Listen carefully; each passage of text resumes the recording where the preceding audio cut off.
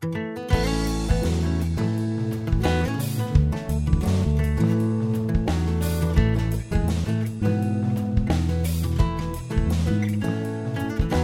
everyone, it's Aunt Fernita.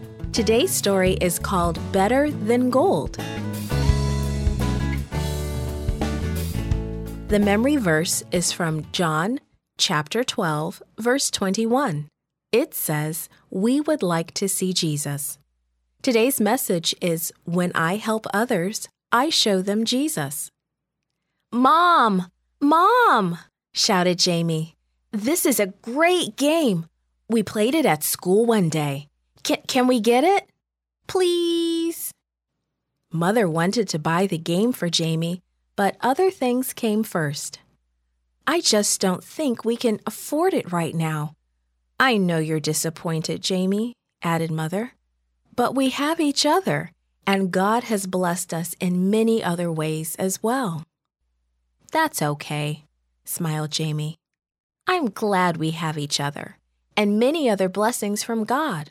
That's better than money." In today's story, Peter and John shared something better than money with a beggar. How do you think the beggar felt? The afternoon sun warmed them as they hurried through the streets toward the temple. It was almost time for the evening sacrifice. Peter and John approached the beautiful gate. They smiled at the man sitting at the gate. He sat with his twisted ankles bent underneath him. Day after day, helpful friends carried him to the same spot. There, he could beg for money from the worshippers. As Peter and John walked by, the man held out his hand. Perhaps these two smiling men would give him a little money. Suddenly, the Holy Spirit stirred Peter and John. They should do something. They stopped and turned to the beggar. "Look at us," Peter said. Hope began to rise within the beggar.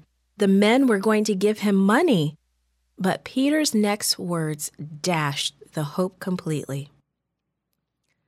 "I don't have any silver or gold," he said. The man looked wearily away. But Peter was not through talking. "I do have something else that I can give you," he continued. "By the power of Jesus Christ of Nazareth, stand up and walk." The man with the twisted legs stared at Peter. Because of his bent legs, he had never learned to walk. Peter leaned over, gently took the man's hand, and lifted him up. Immediately, his feet and ankles became strong. He could barely believe it. The beggar walked. He jumped some more, and he began to praise God loudly. His smile stretched from one ear to the other. The beggar went into the temple with Peter and John. Everybody recognized him. People had seen him begging for a long time. And now he was not only walking, he was jumping. He followed Peter and John to Solomon's porch, a part of the temple. A crowd followed. Peter saw the people gathering, questioning, shouting excitedly. He looked from their astonished faces to the beaming face of the beggar. Peter chuckled to himself. He knew why the Holy Spirit had healed the crippled man. The Spirit wanted to give Peter another opportunity to talk about the Lord, and Peter took it. "Men of Israel," he began, "why are you so surprised? You are looking at us as if it were our own power that made this man walk. No, it was the power of Jesus that made this man well. You can see this man, and you know him. He was made completely well because of trust in Jesus." Peter told them that Jesus was the Messiah they had been waiting for. He told them they needed to follow Jesus and that he forgives sins.